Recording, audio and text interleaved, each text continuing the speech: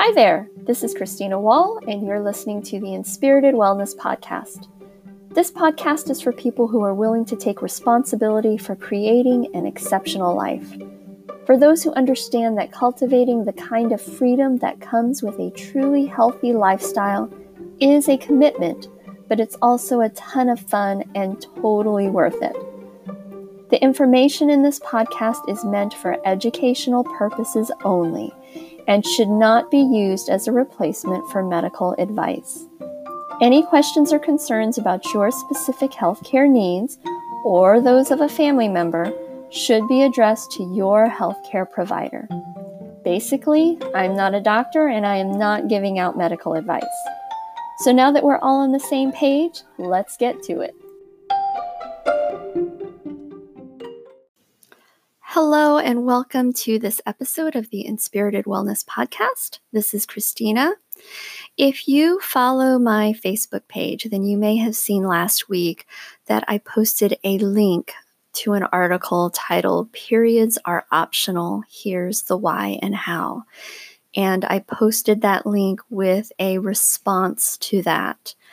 The article was basically about this doctor who teaches that periods are optional, they're unnecessary, and that in some cases, even healthier to suppress that period.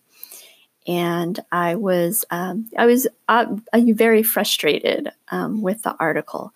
Now, just to clarify, I am very pro medical choice when it comes to things like this. I'm not for suppression of information, even if I disagree with that, because I understand that there are different circumstances that people are going through. And there may be those rare cases where the risks of suppressing a cycle are worth taking. And even just having choice. So a woman even making the decision to suppress her cycle just because she wants to, she doesn't want to deal with it anymore. That is her decision to make, and I respect that. But I'm very pro informed consent, and I want women to understand the possible outcomes so that she can mitigate the effects of that choice if possible. And that was my big frustration with the article, that it was just illustrated a huge disconnect between, unfortunately, what a lot of the medical community believes, that the body is just different parts that can be controlled. And did not kind of say the other side, which they don't believe that there is another side to it. But those of us that know that the body and all of its systems work together, and a disruption in one area ripples out to the other areas, we know that that's not true. That what this doctor is saying, that kind of suppression can and does have an effect on the entire body. Even if you're just looking at the side effects of the birth control pill, we know you're shutting down communication between the brain and your ovaries. That's what the pill does. So that is definitely going to affect other areas of the body. Now, I have so much to share about this, but I really wanted to take this podcast to focus on our mindset, how we think about our periods, because I really want to help break this pervasive way of thinking about our periods, and by extension, our bodies, and that's not beneficial.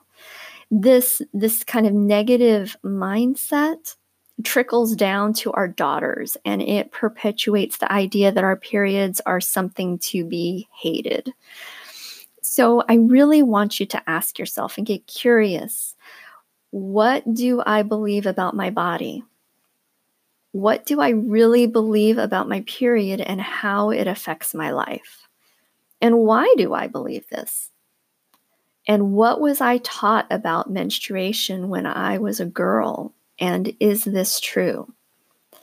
Now, I understand that women and even a lot of young girls now are having symptoms, mood swings, discomfort at certain points in their cycles, and we can absolutely talk about that. But I really want to focus in on how we think, because this is where real change is going to begin. So, did you know that getting to know the rhythm of your cycle can actually help you live a happier life? That all women have this cycle and their own innate rhythm to that cycle. So, let me explain a little bit. So, as I said, we all have an innate rhythm to our cycles. There are points in your cycle where you are naturally going to be more energetic and creative. This is the time to plan projects and to have meetings. That's going to be the best time to do those kinds of more higher energy creative things. There are also points in your cycle where you're going to be more sensitive and inwardly focused. So this is the time when a lot of women kind of get frustrated with themselves. They feel like they lack motivation, and they're feeling just a little, their energy is more depressed. This period of time is not the time to have difficult conversations, for example, because you're more sensitive. If you know when these times in your cycle are coming, you can plan your month in a way that's actually productive. And you're going to have a better awareness and connection to your body and those times where your energy is lower, and you're going to be able to give yourself more grace. So this is really just scratching the surface. There's so much more to this, but I hope this gives you some things to think about, because we really need to change the narrative in this area. Because if you're thinking negatively about your period and your body, I guarantee that your daughters are picking up on this. This idea that periods are an inconvenience and a burden is so pervasive in our society, and women's health is going to continue to suffer if it continues.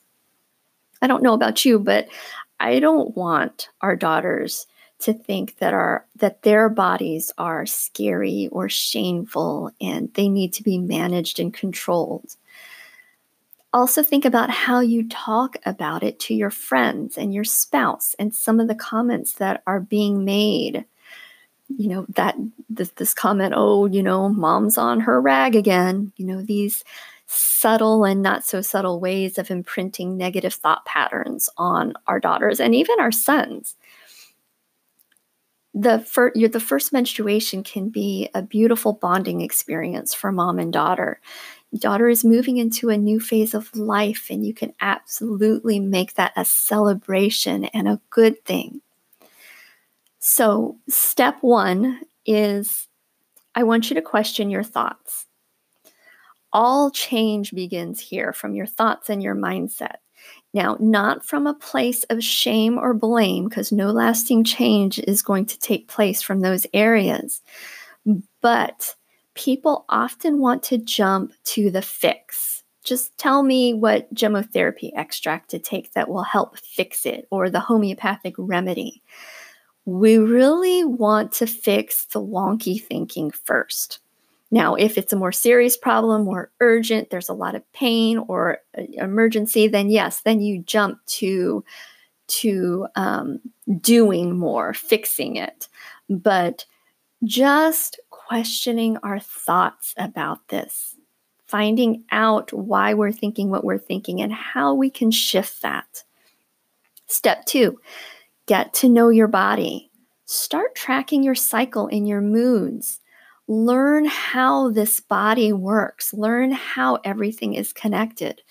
There are a couple books that I can recommend to you. The first one is The Woman Code by Alisa Vitti.